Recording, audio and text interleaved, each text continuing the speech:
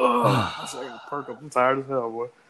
Yeah, man. I had a cold brew earlier from the Starbucks that we were supposed to be boycotting, and yeah, now I'm feeling that crash. So Oh yeah, I had a Red Bull. Like I felt the crash coming. Hit a Red Bull early afternoon. It was great. Now now I'm ready to be tucked in. Should be recording this in listen, bed, to be honest.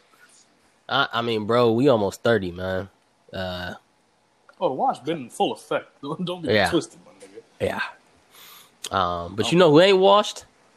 No, he is washed. But you know who had a great catalog? Young Jock. Yeah, he might get hang with Soldier Boy for a little while. I think Soldier. That's what I'm saying. I think Soldier got a strong 20. Yeah, I mean, Jock in a battle of 15. No, we talked about it. I ran through the discography, man. You know the obvious shit. I know you see it's in coffee shops and Dope Boy Magic, and it's going down and Jason Raiders too. but shit, he got a lot of showstoppers too, nigga, and Day 26, I'm gonna put it on us, and Juice Box and Knock It Out. That he could go a strong 15, honestly. Yeah, I didn't really think about it until you said it, but it does make sense. Yeah, so catch Young Jock in a battle near you soon. But unfortunately, that's really all the fun that we gonna get to on this week's pod. Unfortunately, this is an emergency pod. Our first emergency pod that we had since Jacquees proclaimed himself the king of R&B. Way back when he made that factual claim. That one was a joke. This one is about real life, and we have devoted countless hours to the voices of social justice and change and equality, literally ever since we started the pod. Yep. However, it is time to devote an entire episode to that. We devoted probably 85% of the episode, the lost episode with Mia, to this. Unfortunately, can't do nothing about that. So it was great conversations were had. I know we talk about it every episode since we've done it, but it was truly great conversation that we dug into something very similar. It was, but this is an emergency because our lives are an emergency. Our lives are, at stake every single day when we walk out on the street, when we drive our cars, when we go to work, when we're at home, sitting in our house playing PlayStation with our nephew, it seems like each one of these shootings gets progressively more almost unbelievable, almost ridiculous, but in some way, shape, or form, it's just all par for the course at this point. Yeah, it's just we see example after example of us just living our lives and this shit falling upon us. Like it's not niggas going out of their way to be doing wild stuff or doing stuff that's out of reason. It's just normal everyday activities that turn deadly in many of these cases. Just people trying to live, again, it starts as, what appears to be resisting arrest. He had a gun, somebody was arrested and something weird happened in jail, whatever. And then it goes to, again, sitting in your living room playing nephew or playing video games with your nephew. Then you're dead. Going for a jog. Going for a jog, you're gone. Routine traffic stop, you're gone.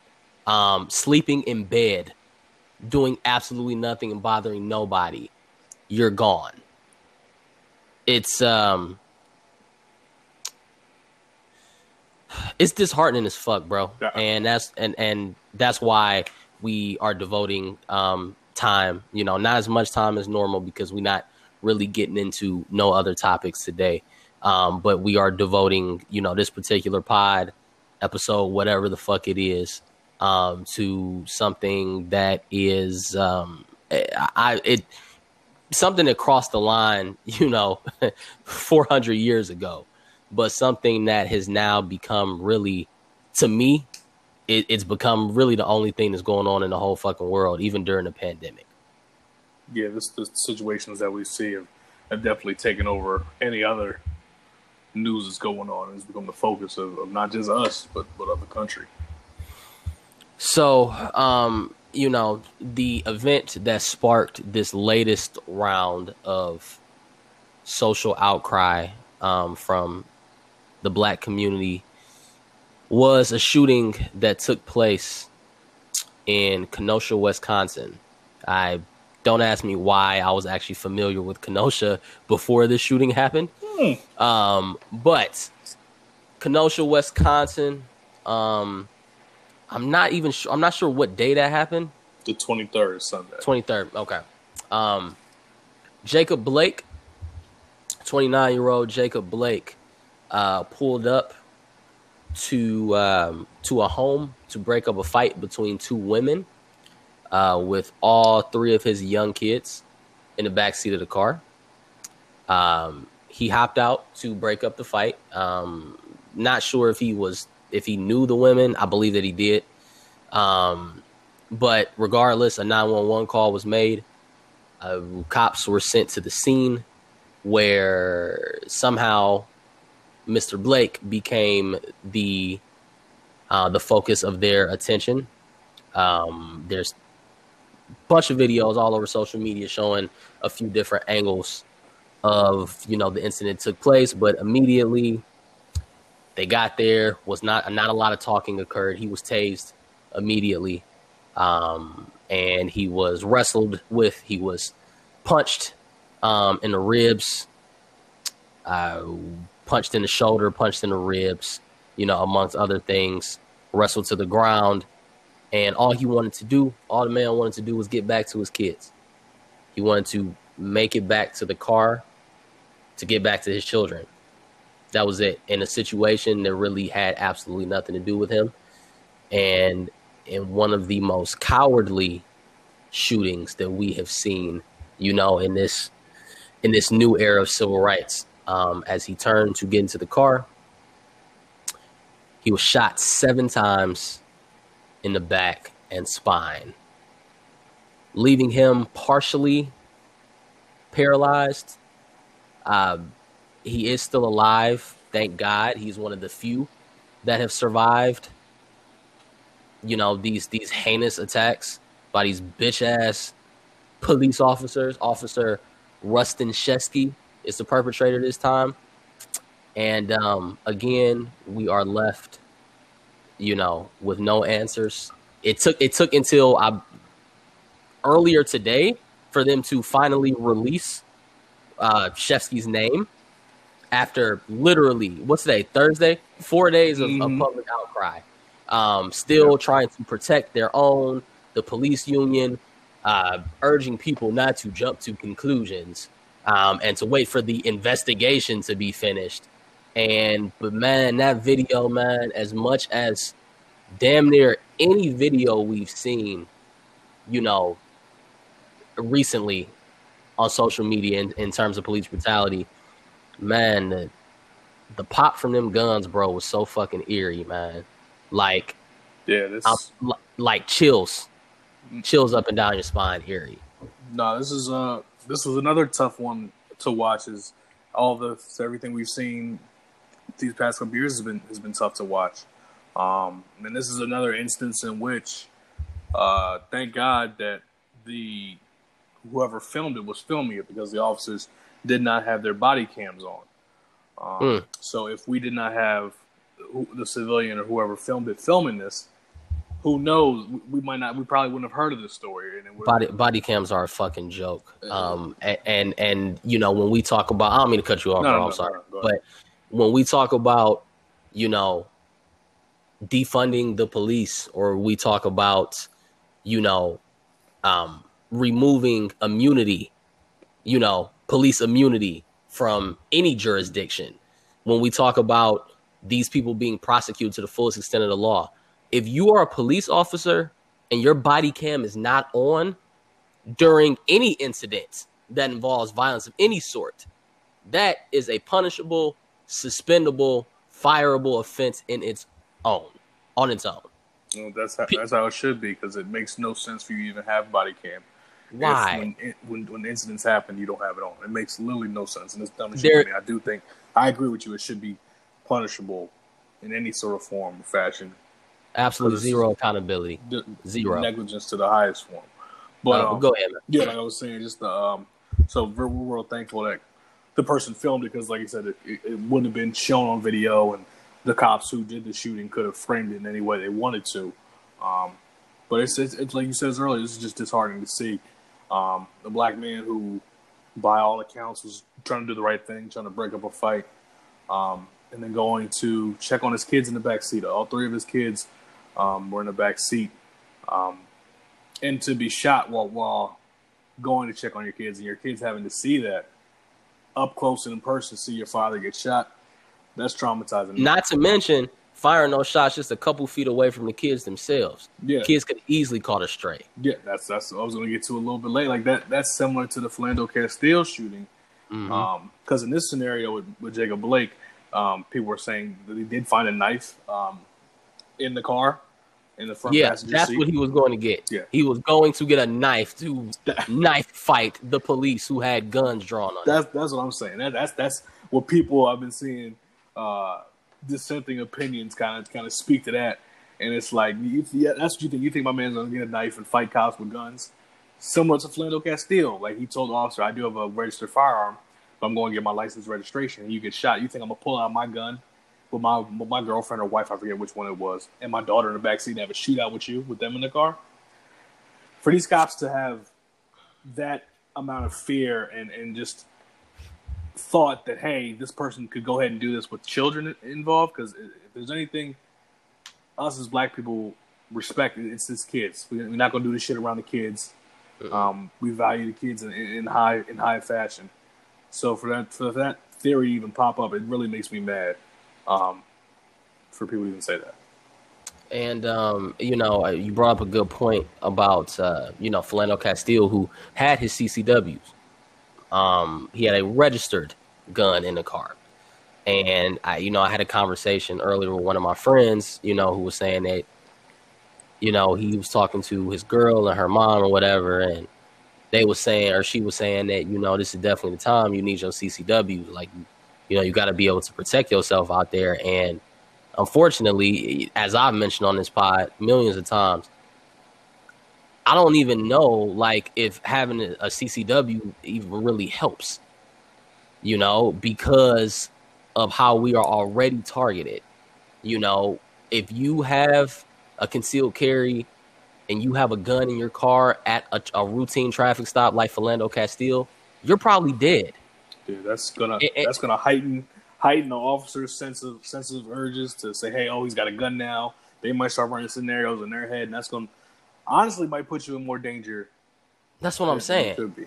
And if you have the gun actually on you, on your person, you're surely dead. Even if you have one in the car, in the glove box, in the console, whatever, still, and if something unfortunate were to happen that didn't even have anything to do with the gun, they'll find the gun and then they'll justify it. Yeah. And it's and because of the implicit bias, the years of socialization, the years of terrible training, they are literally trained with black people to escalate before any conversation is had.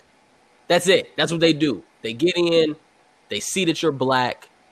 If you look the wrong direction, you're gone. Just like that. There is no, hey, put your hands up. There's no, come out here. There is no, hey, do you have anything in the car? There's none of that. You are dead. They shoot first, ask questions later. America has literally become a fucking John Wayne movie. And John Wayne was as racist as they fucking get. You talk about John Wayne. We're not even being hyperbolic at all, because we've seen time and time again shit like this happen. Shit, niggas are literally just doing regular things in encounters with police, and it turns deadly. And unfortunately, we've seen again in this situation, there is no protecting yourself. And that is the scariest part. There is no be careful. There is no, only go this place during this time of day. There is no, oh, well, if I just comply, as all the right-wing Twitter bots always tell us to do, if you just comply, you're not allowed to resist arrest. It's illegal to resist arrest. So if you resist arrest, whatever happens, fucking happens. I'm still trying to figure out where it says in any police handbook that resisting arrest is an offense punishable by death. I'm glad you brought that up. That's what I was about to say. What's the point of having courts, judges, and juries? If the second you resist arrest, you can be killed, what is the point of the system? Since now the cop, because if you believe that, then now you believe the cops are the judge, jury, and executioner themselves. What is the point of a system?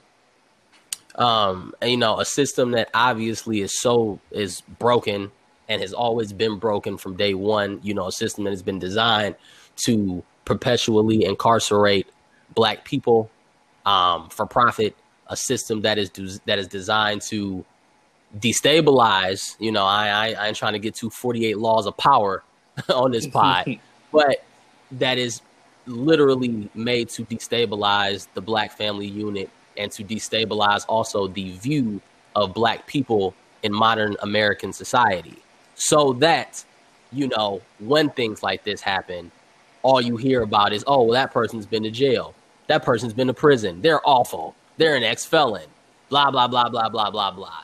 And all of it, it is so, honestly, I think we've mentioned it before on a pod or two. Racism is the most well thought out thing that white people have ever done.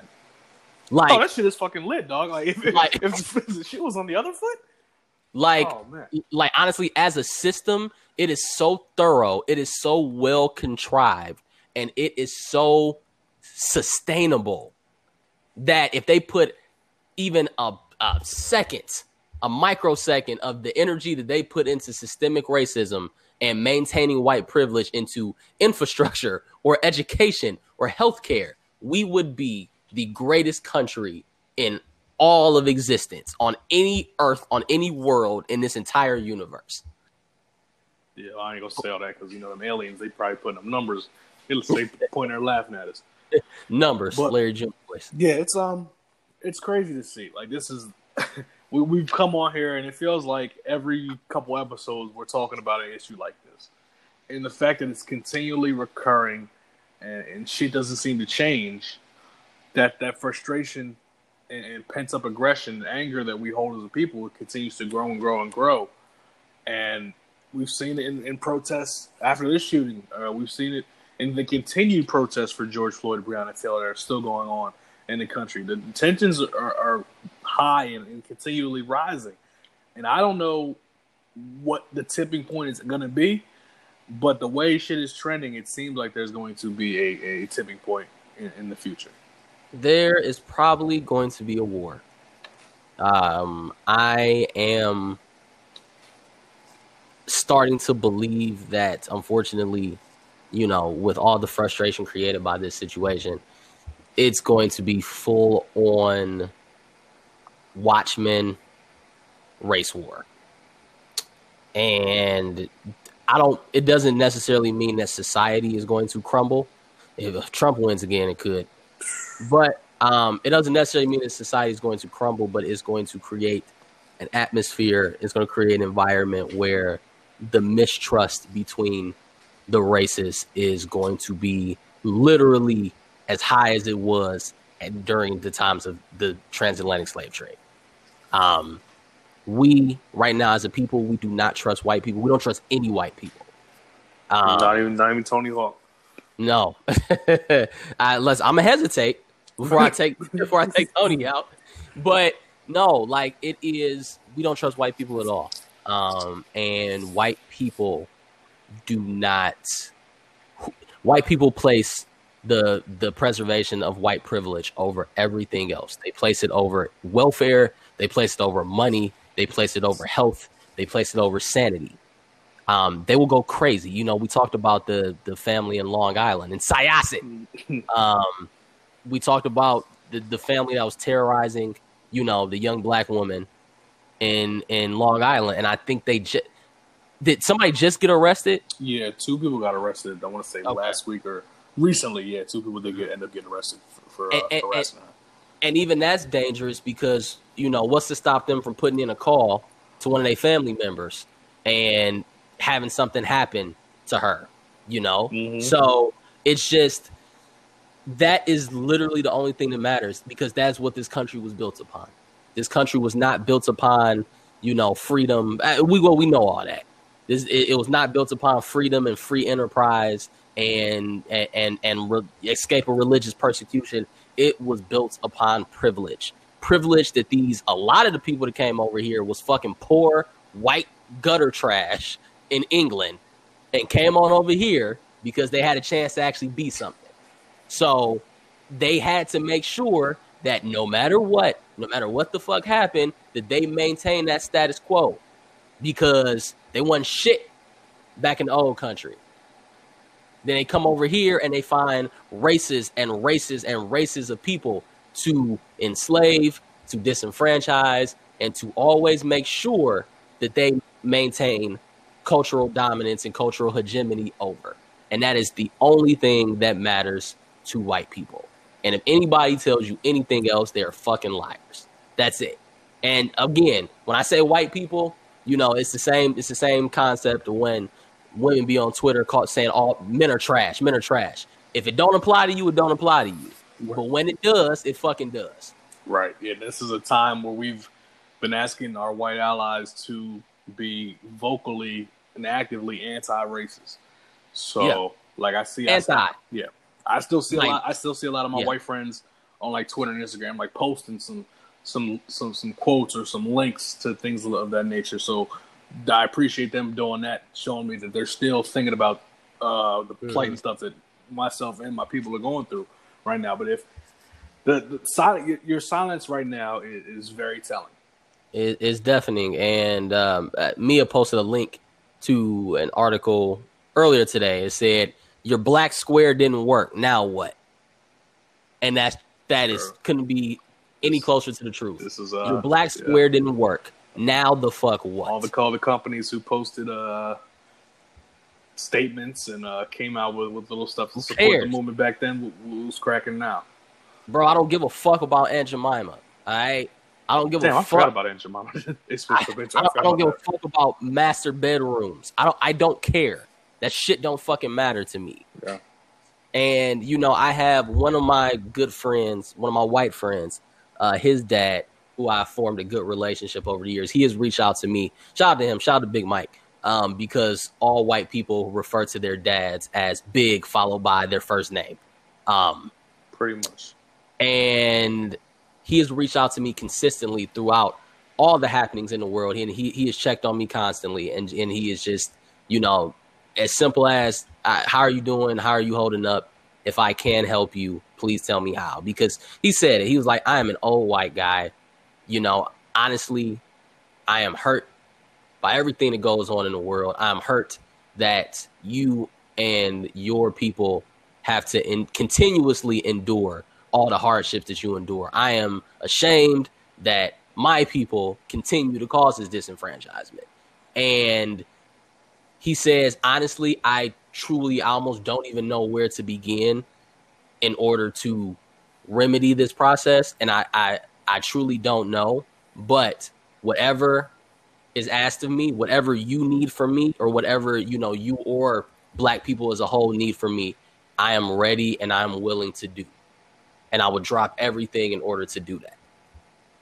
And that is literally all you can ask for. That's perfect. That's very, very honest. And it's what we're looking for.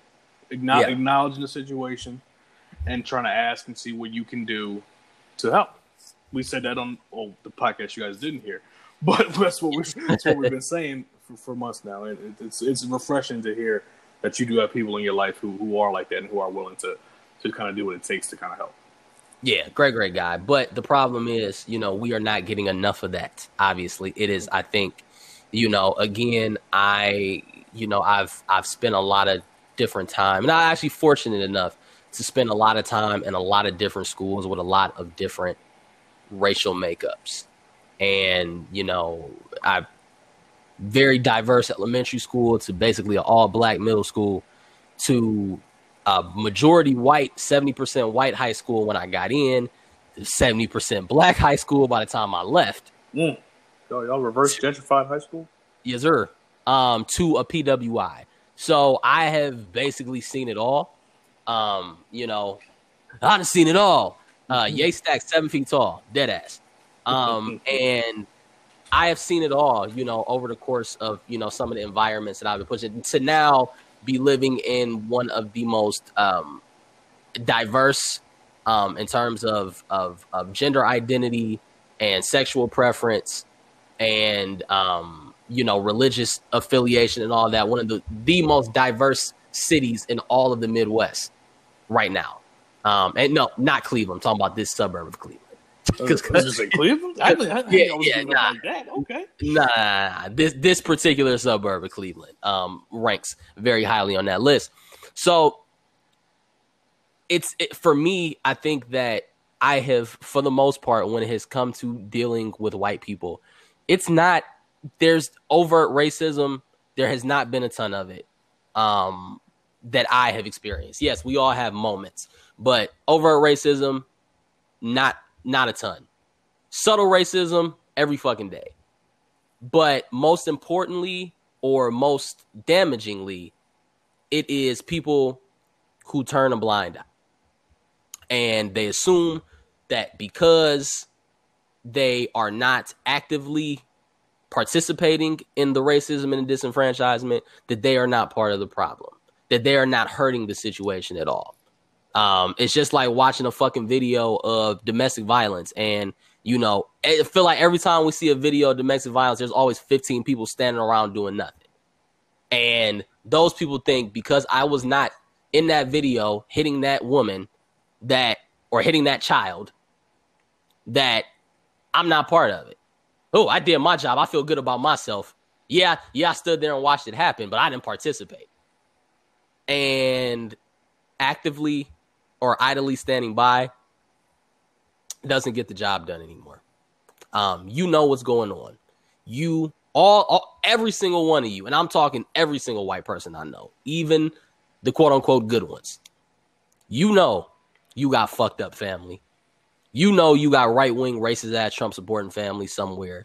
You know you got people who participate in gender discrimination, you know, job discrimination, religious persecution, you know, again, overtly racist activities, all of that shit. You know what's going on. It is not enough to say, oh yeah, my family crazy. No, call them niggas out. Run up on them niggas. Let them know that you don't want to be a part of no family that includes people like them. For sure. Like similarly, like I went to mostly white schools pretty much my entire life. So I've seen, like you said, not really too many overtly racist situations, but every day it's little comments here, little slick shit you hear back and forth. And I got friends who in their past might have been a little iffy in their ideals and morals, but who I've seen change throughout the years as they've gotten more experience with people of color and living in different places and working in different situations. But like you said, the time to idly just stand by and just say, okay, well, I'm not racist and this is fine. That's not enough right now. The stakes are much higher than they've ever been. So it's on, and like I continually see this all the time. It's not, racism is not a problem that the black people we can fix. We are not the ones. Unfortunately, no. The responsibility falls on the burden. Responsibility falls on white people to fix the system that they put in place. So when you have the chance to, like you said, speak to a family member or a coworker, or someone who has these beliefs or has these morals, try your best to talk to them. If they're not receptive to it, that's fine. But make sure that you make that attempt and make sure you make your stance known and try your best to explain why the situation is what it is. Because without that, we're never going to move forward. It's just the situation that we're in now is going to just continually be the situation that we're in because no one's truly stepping out to make changes. and I'm a naturally cynical person, Yeah. so I don't have a whole lot of hope for us as a country. But there's still a good part of me that says, hey, that wants to see this happen. You know? Yeah. It every day with each incident, you know, it gets more and more difficult to see a way out. You know, we are living in a country currently, you know, been, you know, following the Republican National Convention, you know, and seeing literally some of the most morally reprehensible people in this entire world, not just this country. Mm-hmm. You're seeing Rudy Giuliani's and Ben Carson's and Melania's and Trumpito himself and just fucking Lou Holtz. Oh, piece of shit. He spoke? Yes. Yes, he did. See, I was gonna chill. I was gonna flame his ass up, but let me chill. He said he tried to speak. He said that Joe Biden was a fake Catholic, and we can't let a fake Catholic lead our country. And that's, you know, people like him are the reason why this country's in a dumpster. And, you know, listen, fair. I, All right. I don't know how many times on this podcast that I have flamed Catholicism. It's been more than a few. That is one of my life vendettas. But I also don't like Joe Biden. Let's talk about that too.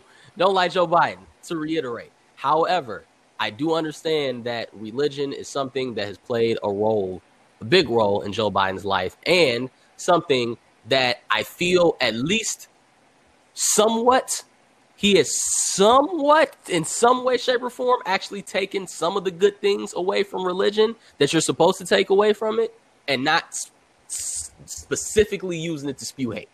All right, so that is as much as I'm going to ever compliment Joe Biden or the Catholic religion. And then you have Republicans just spreading propaganda and lies and lies and lies. One of my favorite things that the Republican Party has done recently, step up on a small tangent, is to, like, the commercials you'll see of the protests and shit just in burning and people wilding out, and they're saying this will be Biden's America. When the images and everything they're using are from Trump's America. From Trump's America, from like right now. Yeah. Very ironic, that right? Really grinds my gears, buddy. And you know, it's just another one of those things, man. And it's right now the Republican Party, white people, you know, non-liberals, it is just so hate-filled. And it's not like act like the hate ever went away from the very beginning. It has always been there, just, you know, maybe over the last 30 or so years, it's been a little less out in the open. However, now it has such a dangerous point because it is all lies, and they are literally drinking this shit like Jim Jones Kool-Aid.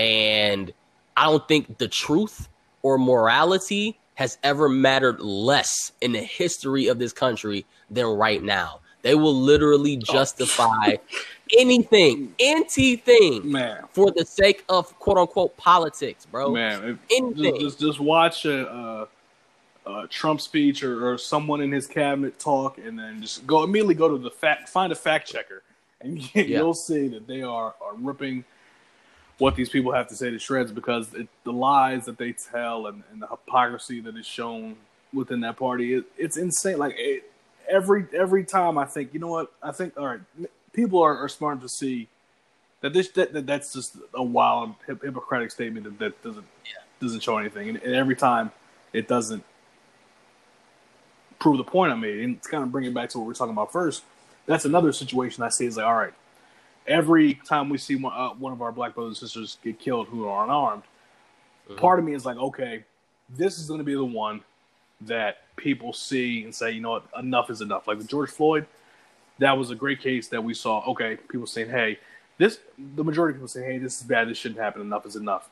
And then we turn around a couple months later and we have the Jacob Blake case. And there's another one say this should be enough for everybody to galvanize everybody together as a people against this shit. And, you know, it's literally everything from sexual assault, you know, rapes to human trafficking to, you know, the devaluing, the desecration of science and medicine, to economic collapse, to racism, murder, anything and everything.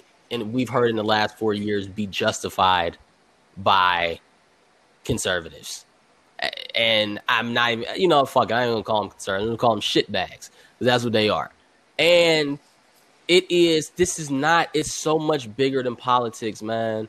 It's so, because I gotta admit, in my younger years, I was somebody who, yes, I always knew my parents made sure that I had a strong upbringing and, you know, knew the values of, you know, each party and, you know, all that other good stuff. So yes, I've always technically identified as a Democrat, but Jesus Christ, dude, like, it is going so far beyond, you know, just being able to say, like I may have said in my younger years, oh, well, you know, if you're Republican, I respect your opinion. I don't fucking respect your opinion.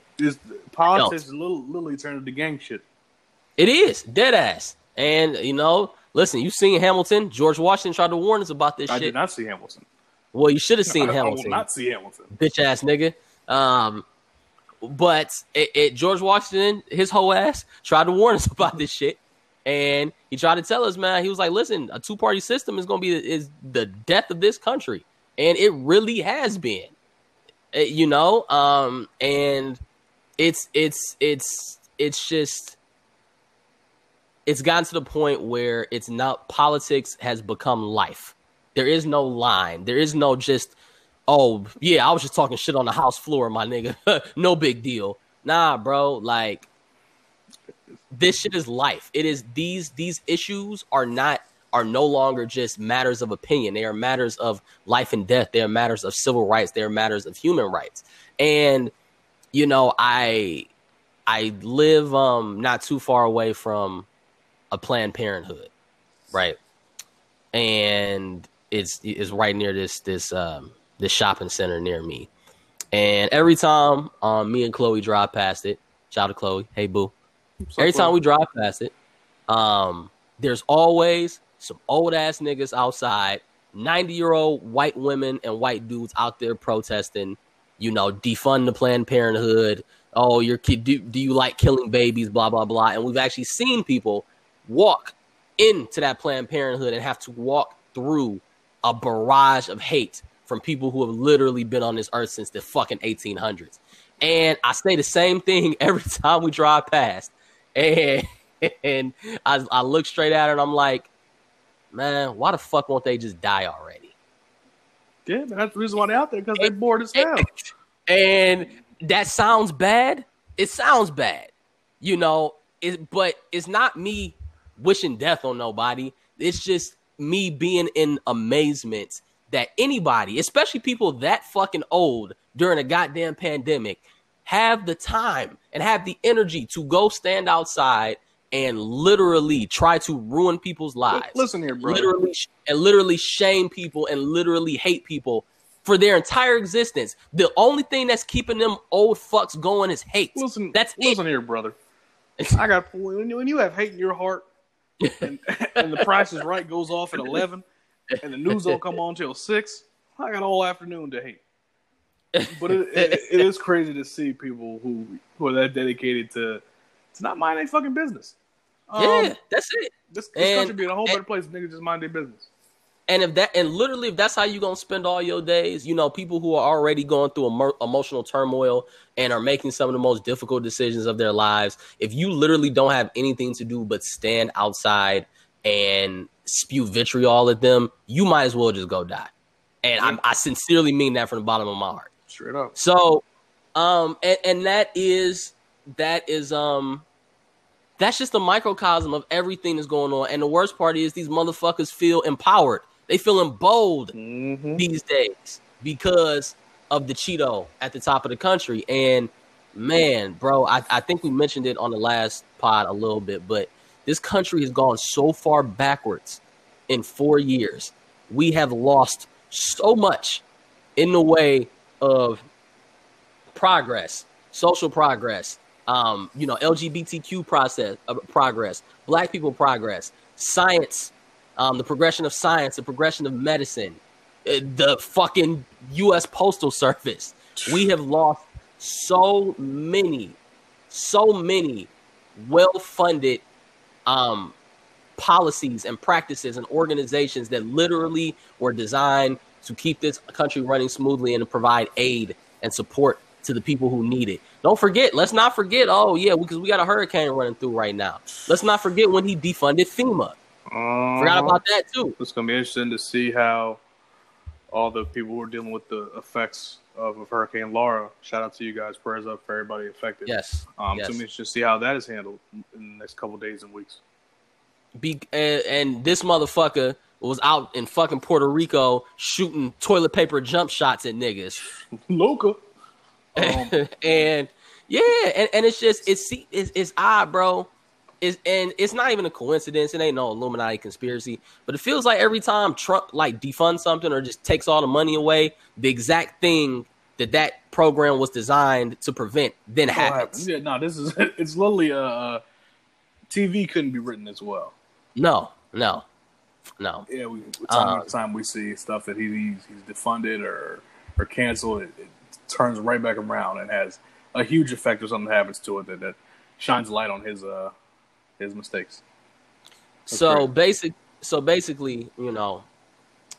Jacob Blake is sitting handcuffed to his hospital bed right now while he is partially paralyzed from getting shot 7 times in the back, while attempting to calm his kids, while white people and some coon black people, here's looking at you, Herschel Walker, while people all over this country try to justify this shooting, or even worse. I've seen even worse. Well, he didn't die.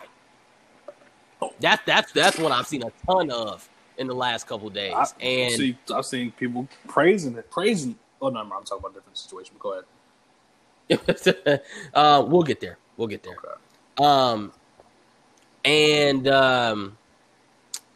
I think we've reached a point, bro, where there could literally be a video of a black person just walking down the street doing nothing. There could be 24 hours before, they show 24 hours before the incident and 24 hours after the incident. Literally every single thing that this person has done, which is nothing, and could show them walking down the street, could watch a police officer pull up on them 21 Jump Street style, shoot the nigga, kill him dead in cold blood, and drive off. And there would still be millions of people in this country that would somehow try to justify that kill. Well, you do know they found some THC in his system, right? Yep. Oh, of course. So yeah, that's it. He had to die. He also didn't return a library book before he graduated high school. So basically, the police did society a favor. And how do you even fucking think like that? That shit makes me so. It's part of what's frustrating about kind of everything we've been dealing with is just when you look at it from the other side, how unfathomable what you're saying is. The shout out to D. Samiro, the caucasity, the Caucasian gymnastics that you're pulling to justify seeing a motherfucker get murdered on camera is just it's crazy to think about. You should feel like a dickhead if you're doing that. And so when you reach this point in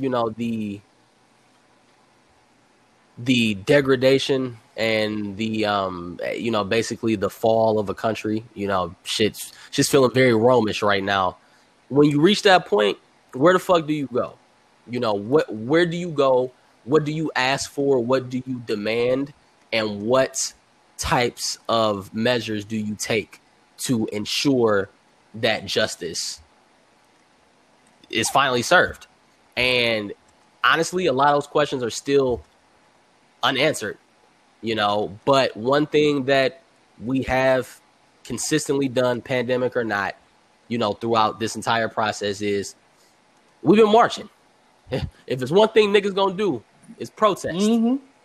And we've been out there protesting. We've been out there heavy. And in Kenosha, Wisconsin, them boys have been in the streets doing work. I think they burnt down. What did they burn down? Police. I saw, but I know they burned down like a car dealership. And there was a building too. Yeah. It wasn't a police station, but it was something. It was something connected to detainment in some way, and they burnt that bitch down. Right. So, and obviously, we knew that situation was going to get very shaky in the light, as all the protests have done, but especially ones that have, resulted in any type of property destruction, like property fucking matters. But it all kind of came to a head 2 nights ago when amidst the protests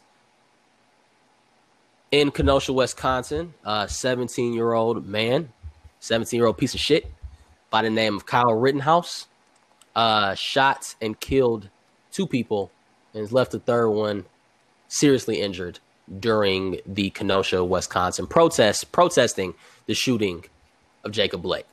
There are so many things wrong with this situation, Wes. Literally a checklist of wrong that has to be gone through before we get through the situation. Let's start this bitch from the 10 out. First of all, this man is 17 with an AR rifle. Second, he came across state lines from Illinois into Wisconsin just to march outside with a fucking gun and shoot people, peaceful protesters, during a protest. Okay, I thought, it's not as far as I thought, but it's a good 30, 40 minutes. He drove crossing state lines to go protect somebody to go protect somebody else's property. When asked why was he there, to protect the property in Kenosha, Wisconsin. Nigga, you're not from Wisconsin. You don't know shit about Wisconsin. That's not your property. Right. Ain't got shit to do with you, brother. Stay your ass home. Stay your young ass home. A man who is Blue Lives Matter, a man who is Proud Boy affiliated. He was at a front row in a Trump rally recently. Front row at a Trump rally. A man who aspired to become a police officer. Big shock there. And a man who, by all accounts, is someone who has consistently, at 17 years old, consistently engaged in the oppression of black people. And, there have been, again, you get on Twitter and the first comment under every one of these stories is always a white person trying to twist the narrative, trying to justify something, trying to justify anything. You know what the fuck happened? This guy started shooting at people. He shot one person, right? Then people, including the dude with the skateboard, ran up on him to try to disarm him. Swung the fuck out of that skateboard in his head. Talking prime Carlos Delgado. And, tried to disarm him because he had already shot somebody. So they tried to disarm him. He walked away initially, then came back to the situation after being gone, and then shot at more people, killing 2 people. 2 white people with that. White people who literally went out there and died for the cause. Supporting the cause and trying to speak out against suppression, everything that's going on. And they had to turn around and lose their lives to a fucking coward.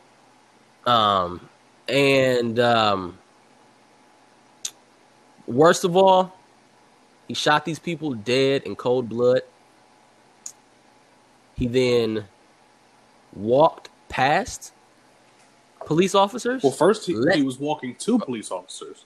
Yes, letting them know that I didn't see the full video and get attention on the audio of him, but letting the officers know he had a gun, and they had shot people. And the officers gave him the order to stop coming towards us, which he did not comply with. He kept going forward. He kept walking to him, and then he kind of just walked past them without any type of interaction. Or being arrested or detained or anything like that. Got a tweet here. He was 17, not of legal age to have a gun. He brought an illegally acquired gun across state lines. He shot a man in the head, not in self-defense, but defending property that wasn't his own. He was chased so that they could disarm him after his first murder.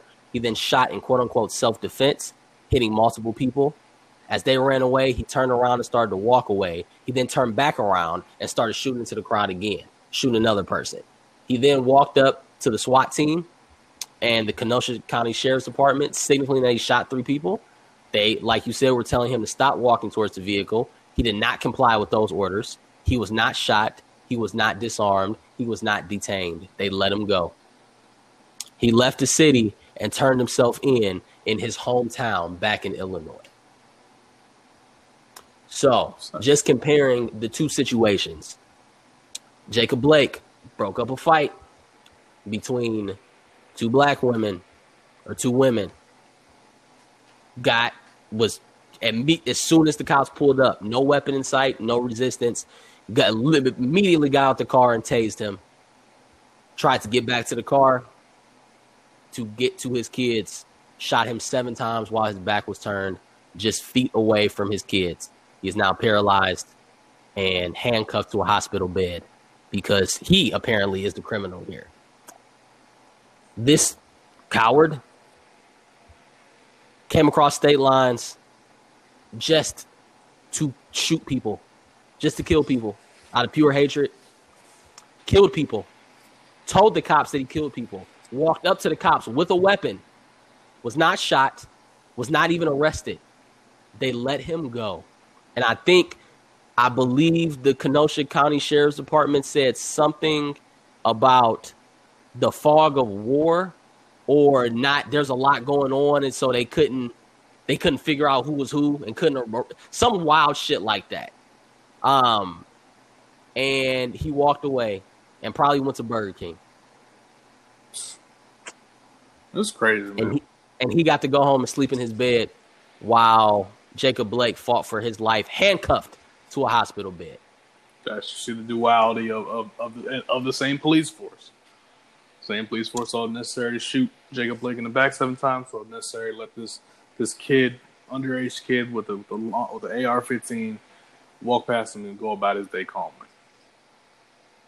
That is the definition of white privilege, and it's crazy when you see one of the pictures that they've been using over the past couple of years of the police with a black guy handcuffed and there's a white guy with a bunch of guns walking by.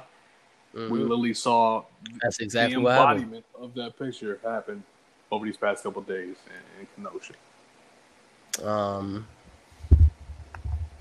Kyle Rittenhouse has now been charged with multiple counts of homicide, but it doesn't even matter.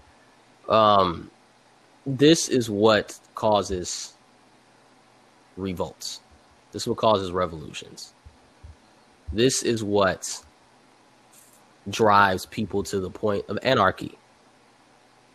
This is when, again, I'm not justifying this or saying that this is what we need to do or what I would do or anything that I would condone.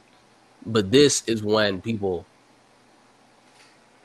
just start walking up and down the street and randomly harassing and beating the shit out of anybody that they come across. Rodney King, when they pulled the truck driver out of the truck and beat the fuck out of him.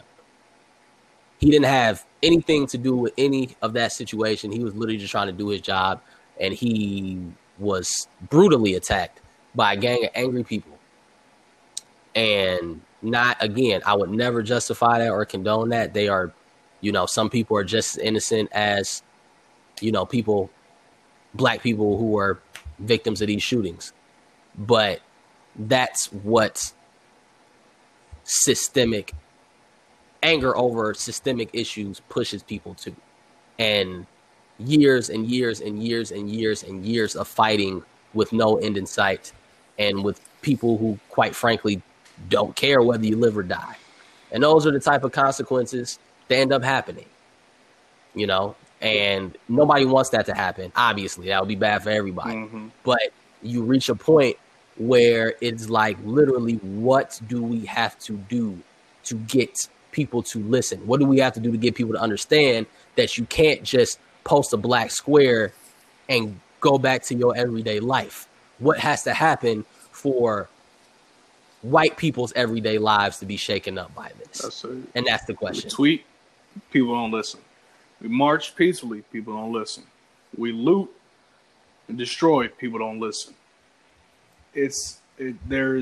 we're trying and exhausting every option that we have, and it doesn't seem to be working. So naturally, the next step is going to be something drastic. I mean, I know you said nobody really wants that to happen, but if we are heard continually and the same shit keeps happening, logically, there's only one place to go.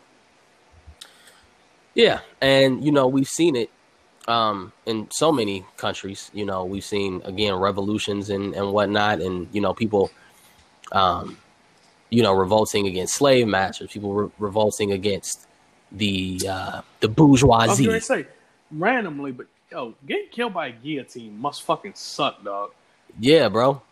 I mean, I imagine it's pretty quick, but still, they drag you over to the town square and shit, niggas laughing at you, and then you gotta walk up and you see the big ass razor blade they got on top of the thing, and you gotta lay down, and they might start pump faking with you, give you a fake little countdown, and then not do it. Hey man, that's better than getting stoned to death. I saw a video of somebody getting stoned to death. Man. Yeah, bro, and that dude, even he got to actually cover himself. He was just getting hit with so many rocks that he couldn't do shit. I'm saying, nigga, I was like, yo, fetal.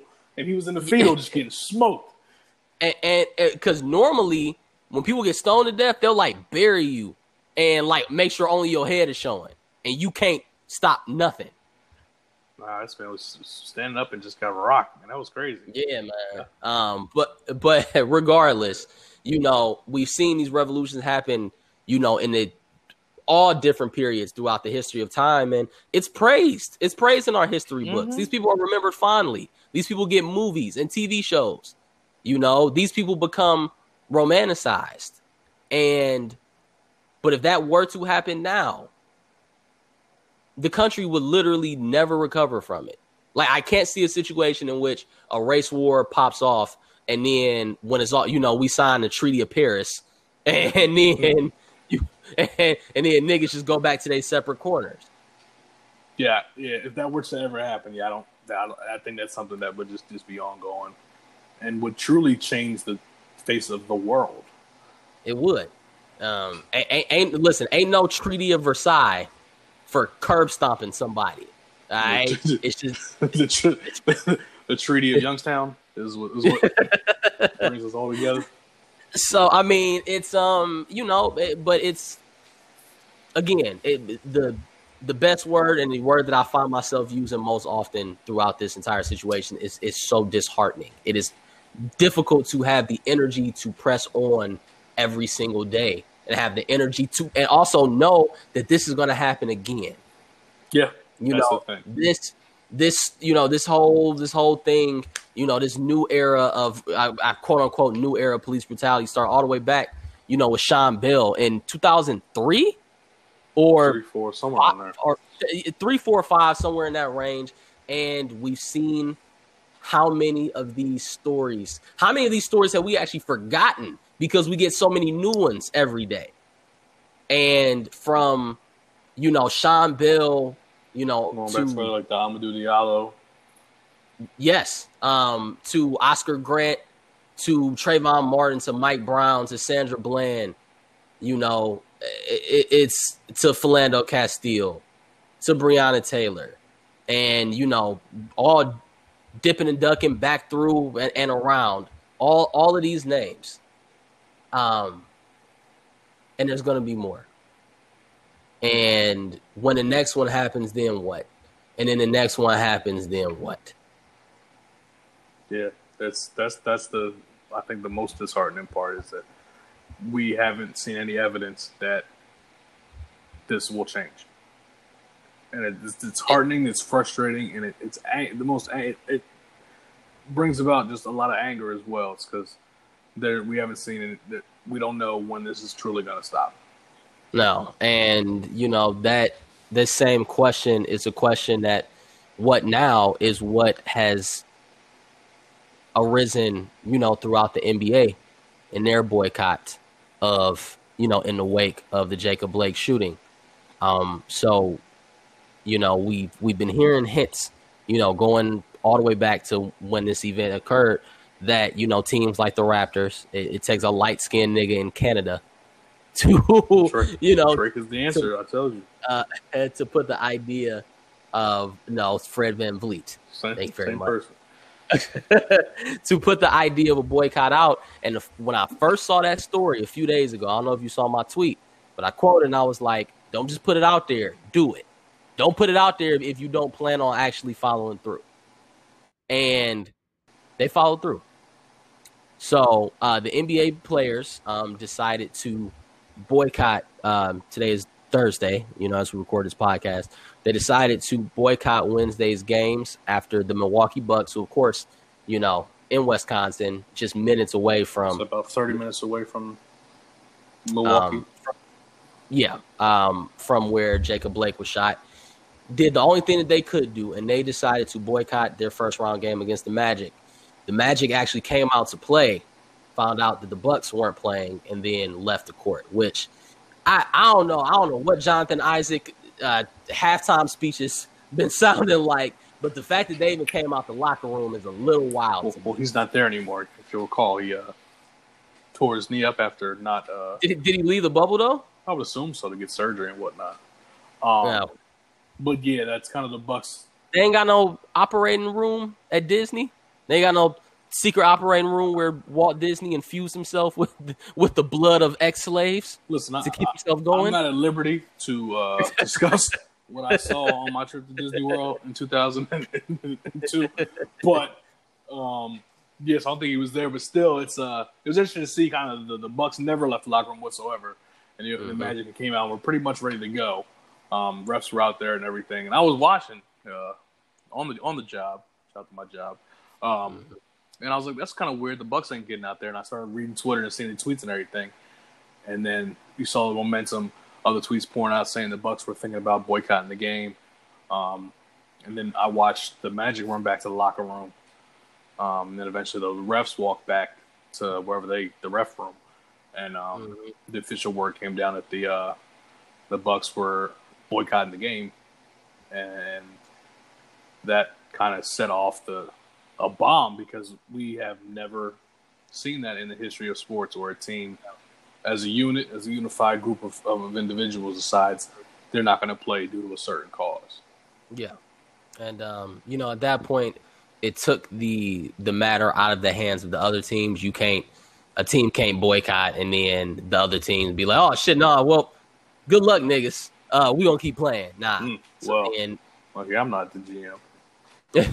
It kind of forced their hands. So then all the teams decided to boycott, and all the games for that day were canceled, including the Lakers potentially putting Dame Lillard away. Potentially. And then, the WNBA also canceled its full slate of games for Wednesday and Thursday. I'm not quite sure when the WNBA is coming back. And then 3 MLB games were postponed, of course, by, Seattle, who has the highest percentage of black players in the league, but also a couple other games. So they nigged up. They did. And the NHL canceled their games for a day as well.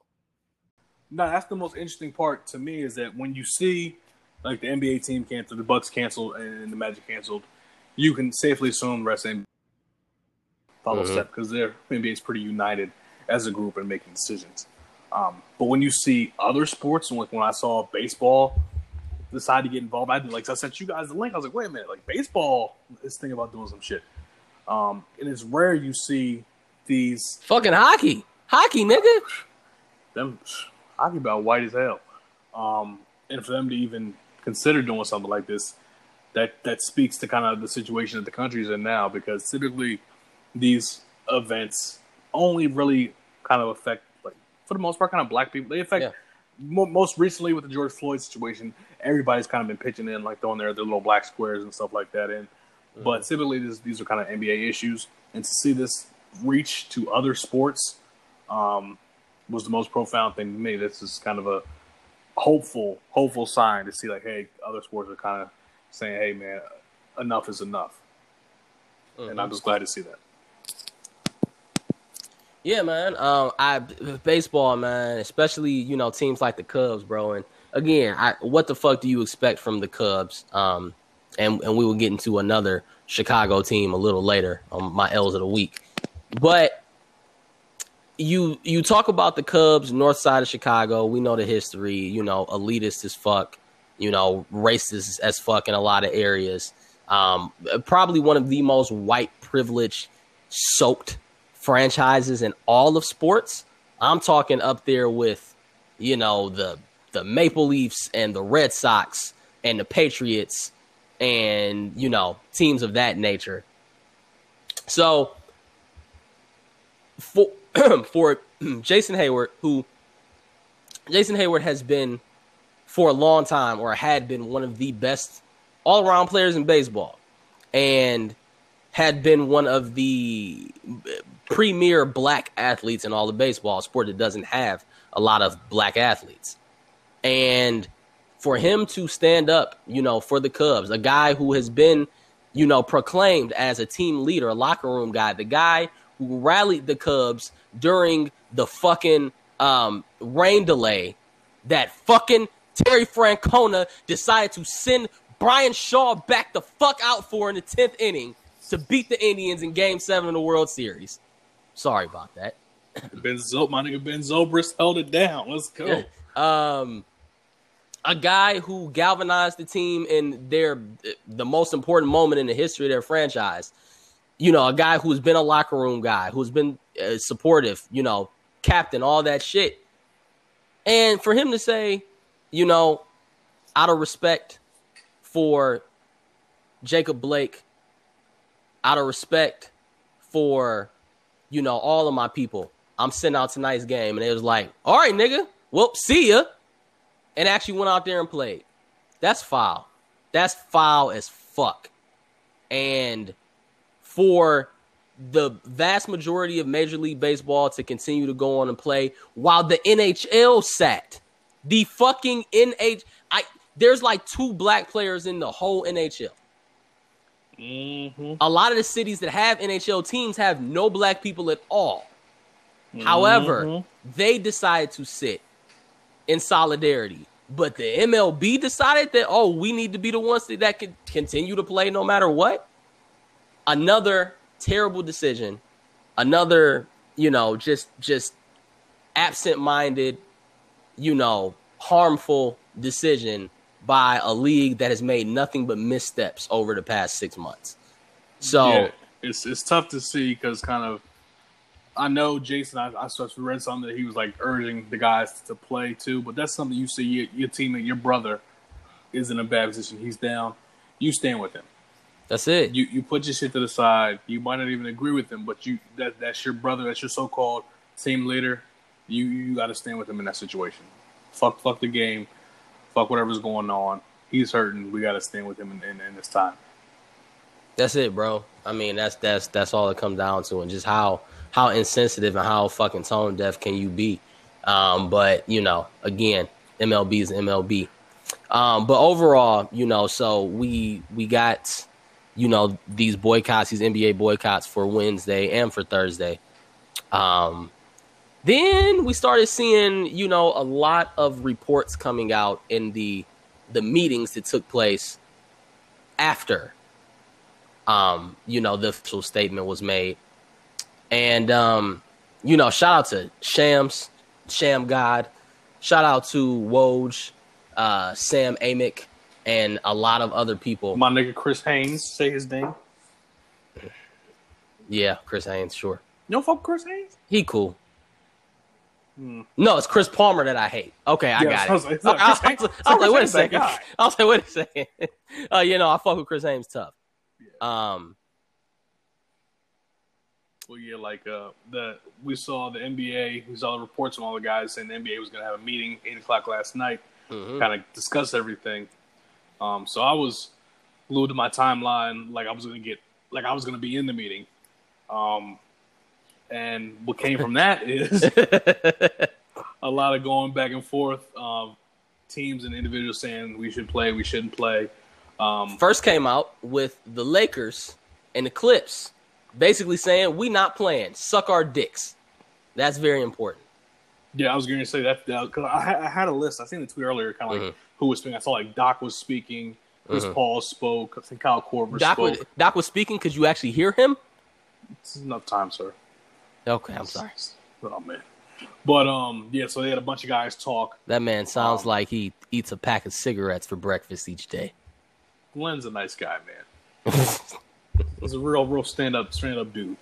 But so in the players' meeting, they invited all the teams that were on campus and had different people spoke, and they were kind of going back and forth on should we play, should we continue, can we use our platform that we have down here to continue to push these issues to get some change, or should we say fuck this, go home and work on issues kind of from our home and abandon the bubble. And then toward the end of that meeting, allegedly they had a vote, and the Lakers and Clippers, like you said, yeah, we good on this whole bubble shit, nigga. We good. And Brian grabbed his little man bag, just like the GIF, and he walked the fuck out. Mm-hmm. Old man grabbed his cane and started boogieing, and everybody followed. Well, not everybody. Clippers and Lakers following him out. The other teams allegedly voted to play. So that was some big news coming in last night. Yeah, and there were a lot of other there were a lot of issues and things that were brought up in the meeting. The first was apparently a lot of teams were upset that the Bucks didn't share their plan to boycott. And how you feel about that? Do you think the Bucks should have reached out to the Magic? They should have at the very least reached out to the Magic, yes, because then the Magic looked like, as we mentioned earlier, they looked like assholes for even going out there. But you come to find out that they didn't know. You know, they didn't really know what was going on, and this wasn't discussed. So they at least needed to share it with the Magic. And then after they talked to the Magic, probably talked to everybody else. I guess Kyle Korver, of course, became the spokesperson for the Bucks and talked to the other teams about the fact that, they should have spoken up about it. Yeah, real quick, I do want to add. Yeah. So while the Bucks were in the locker room, not coming out to the game, what they did do was reach out to, I believe it was the Attorney General. Yes. For state of Wisconsin, yeah, state of Wisconsin, to kind of, and I think one said the lieutenant governor or somebody. I don't know if they spoke with the governor, but they're reaching out to people in power in the state of Wisconsin to kind of see what they could do or what there was to be done about the Jacob Blake situation and what they could use kind of their platform to do. So I think that was exceptionally dope. Absolutely. For them to go ahead and say, "Hey, we got this power. Let's put this power to use." And we're going to circle back around to that in just a second, but. So the Bucks obviously did the right thing, leveraging their platform and leveraging, their visibility to be able to try to actually, incite some type of change. So, we get into the meeting again, Lakers and the Clippers didn't want to play or said they wanted to postpone the rest of the postseason. I guess a lot of teams in the meeting demanded an explanation for the Bucks making the abrupt decision to boycott the game.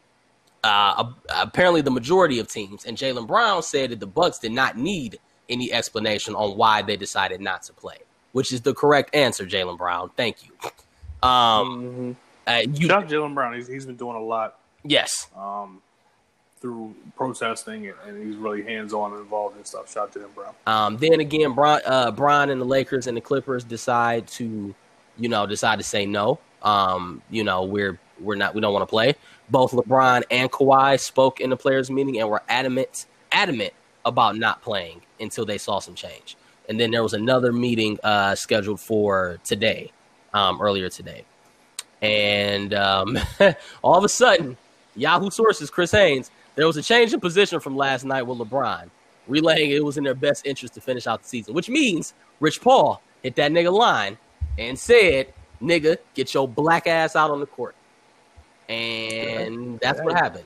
Yeah, say if the NBA didn't finish, they were most likely going to have a lockout. Yes, coming into the next season, and that could and renegotiated CBA, which could fuck up the bag for everybody. Yes, and they talked, about the fact that, and then we saw a number of tweets from verified sources, throughout the night and the morning today, basically saying that the players, a lot of them, maybe not the majority, but a lot of the teams were basically taking the stance that, man, unless we actually know for sure we get some type of tangible change and we get more support from the owners specifically in doing so, that we're not going to play. Then all of a sudden it changed and then said, okay, well, looks like they're going to finish the season. The owners meeting, will take place later. And they had the owners meeting. Some of the players had the opportunity to speak with the board of governors, and nothing happened. Nothing happened. And multiple sources came out of that meeting saying that there was frustration because, there was the whole point of them protesting and boycotting was to make sure that they, again, could use their platform to incite change. And absolutely nothing came out of speaking to the owners. And, you see reports from fucking Chris Mannix, bitch ass. I used to think Chris Mannix was a decent writer, but God, he is fucking annoying. He then says, oh, well, there's a prevailing thought that what more can the owners do? They've already allowed them to wear messages on the back of their jerseys and put Black Lives Matter on the court and committed $500 million to social change over the next 10 years. What more can they do? And our guy Trilly quoted the tweet and said, they did the bare minimum. Their hands are tied.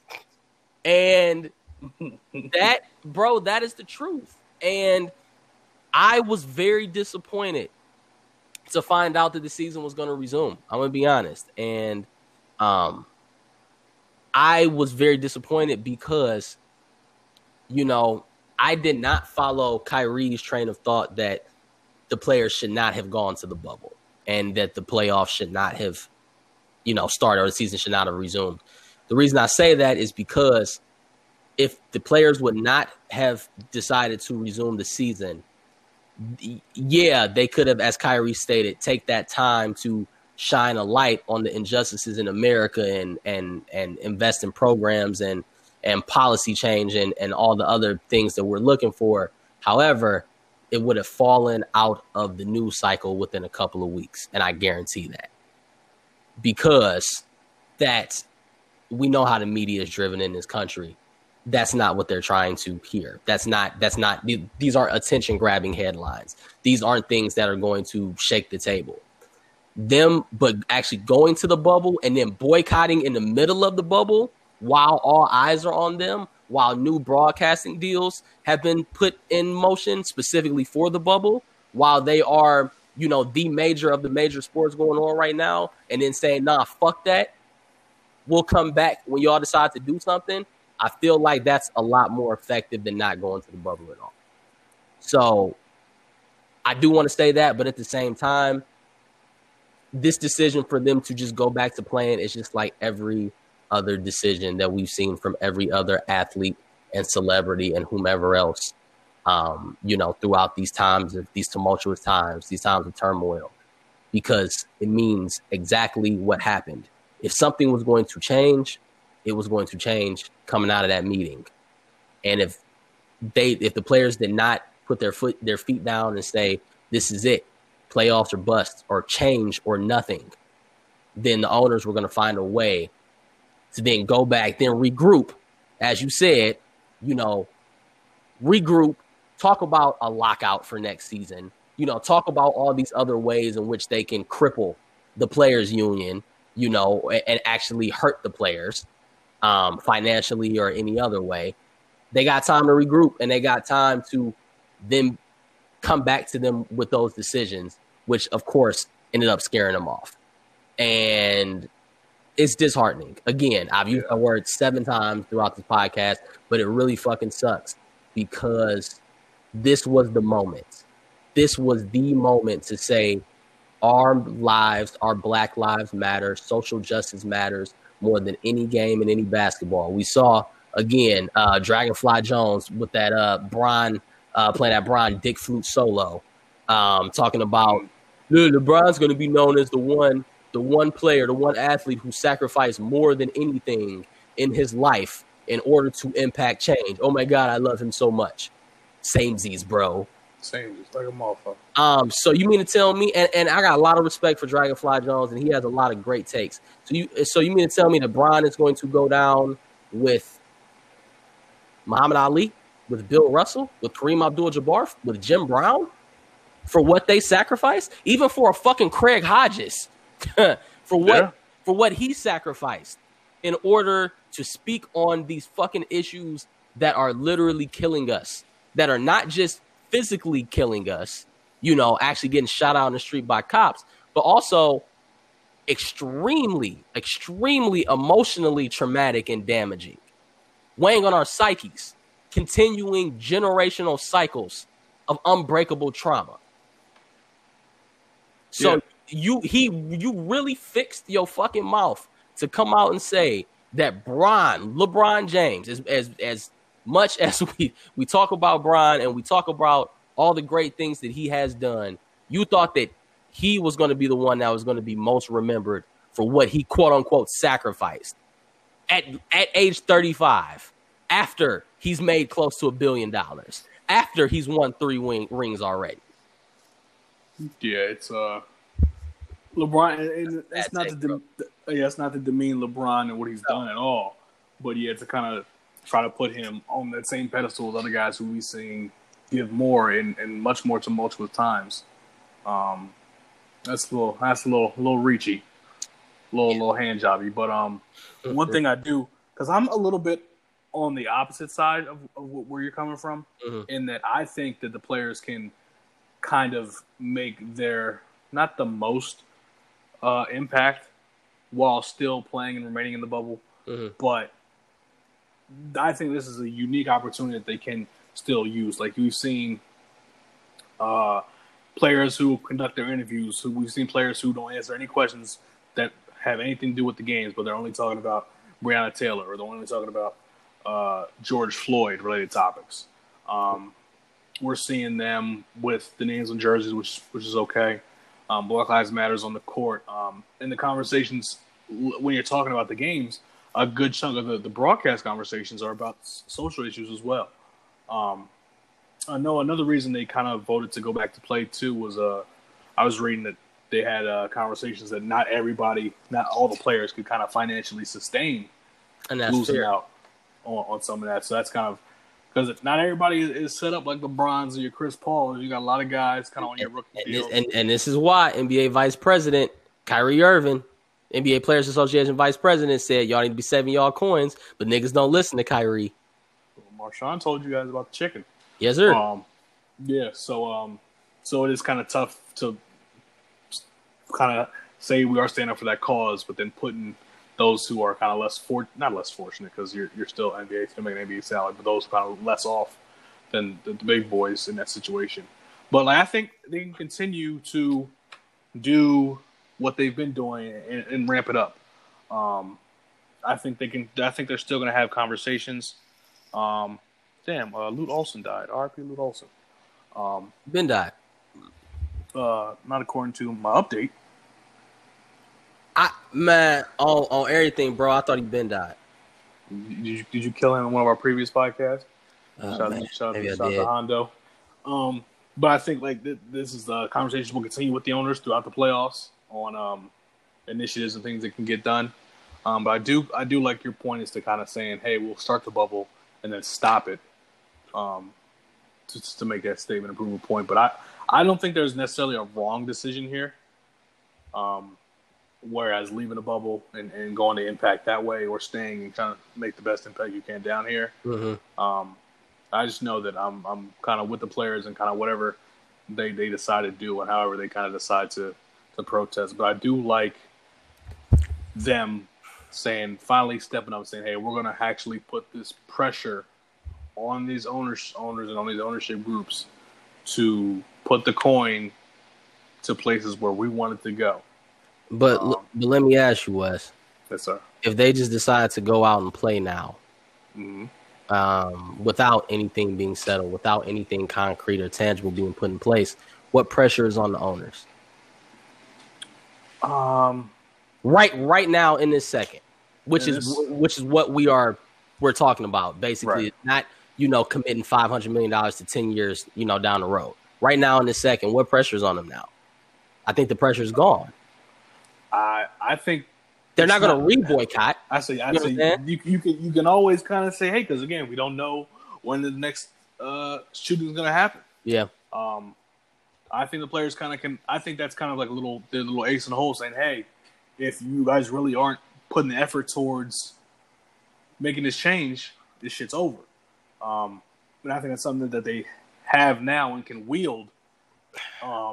It's going to be tough. It's going to be tough. It's going to be I don't even think necessarily it would be even be a bad look if we run these next 2 weeks and we have no concrete plan, because it is tough to kind of just come up with a plan of action in a couple of days. You know what I'm saying? Agreed. But I feel, you know, we are huge sports fans, and, you know, we understand the gravity of the situation, but also understand that leagues, bro, players associations only have so much leverage, you know, with whatever it is, whether it's CBA negotiations or things like this, you know, whatever. And there are times to strike.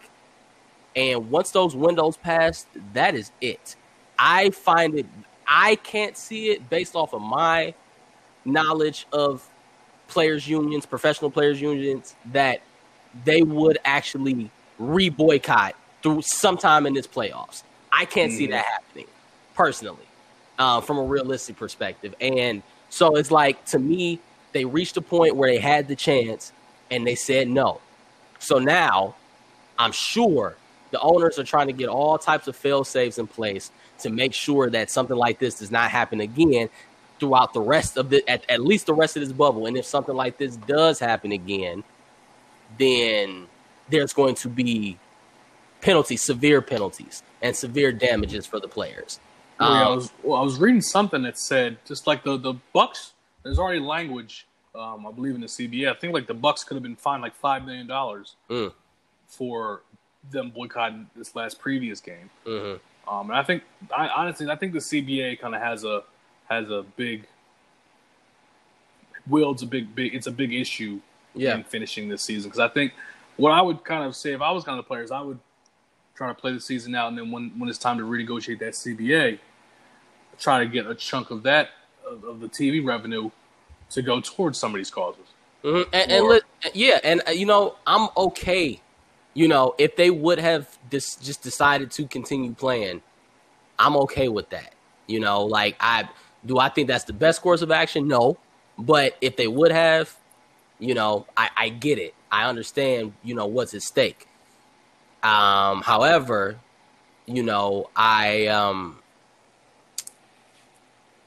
feel as if everything that has happened, you know, going back to really my era of consciousness, you know, when it comes to, you know, social justice and police brutality and whatnot as an adult, I think for most of us, it began with Trayvon Martin.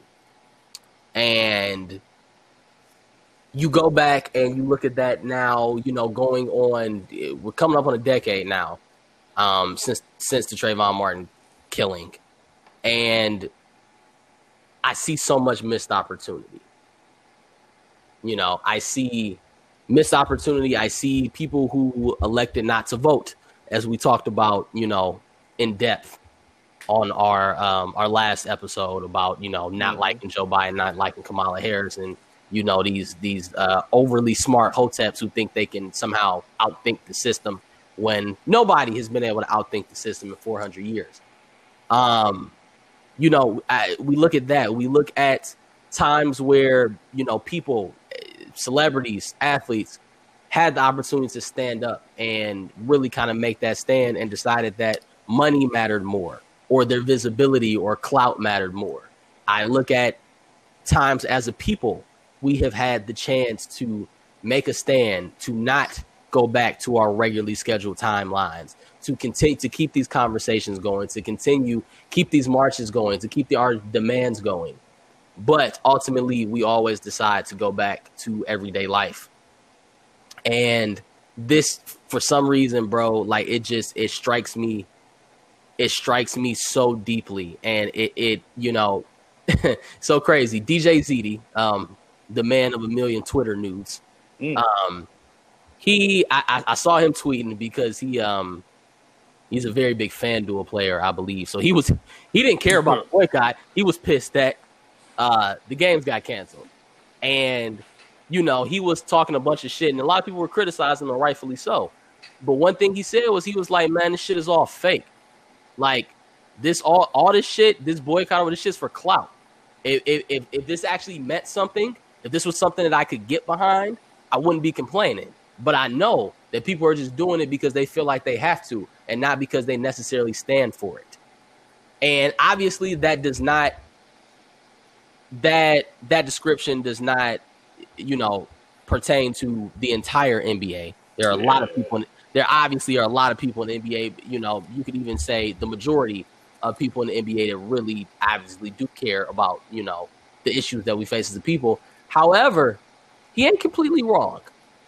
And I feel in my soul, it's sizzling in my spirit, I feel that, you know, a big part of this was it kind of does feel like, okay, we did it because we had to. You know, they could have not boycotted at all. They could have finished out the season and then decided to renegotiate the CBA or make that work. It felt like, I won't go as far as to say it's grandstanding, but man, how the fuck, bro? How the fuck does something so drastic, so violent, so abhorrent, so blatantly foul happen, and only the Lakers and the Clippers decide or vote to not play? It seems like there were a lot of people in the league that were really, really, really against this. And why are they against it? Yeah, we talked about all the other mitigating factors. But at the end of the day, they're against it, or some of them are against it because they care about themselves the most. They care about basketball the most. And if this the one game you've been playing your whole life, you became a professional athlete to do, that's fine. You're allowed to feel that way.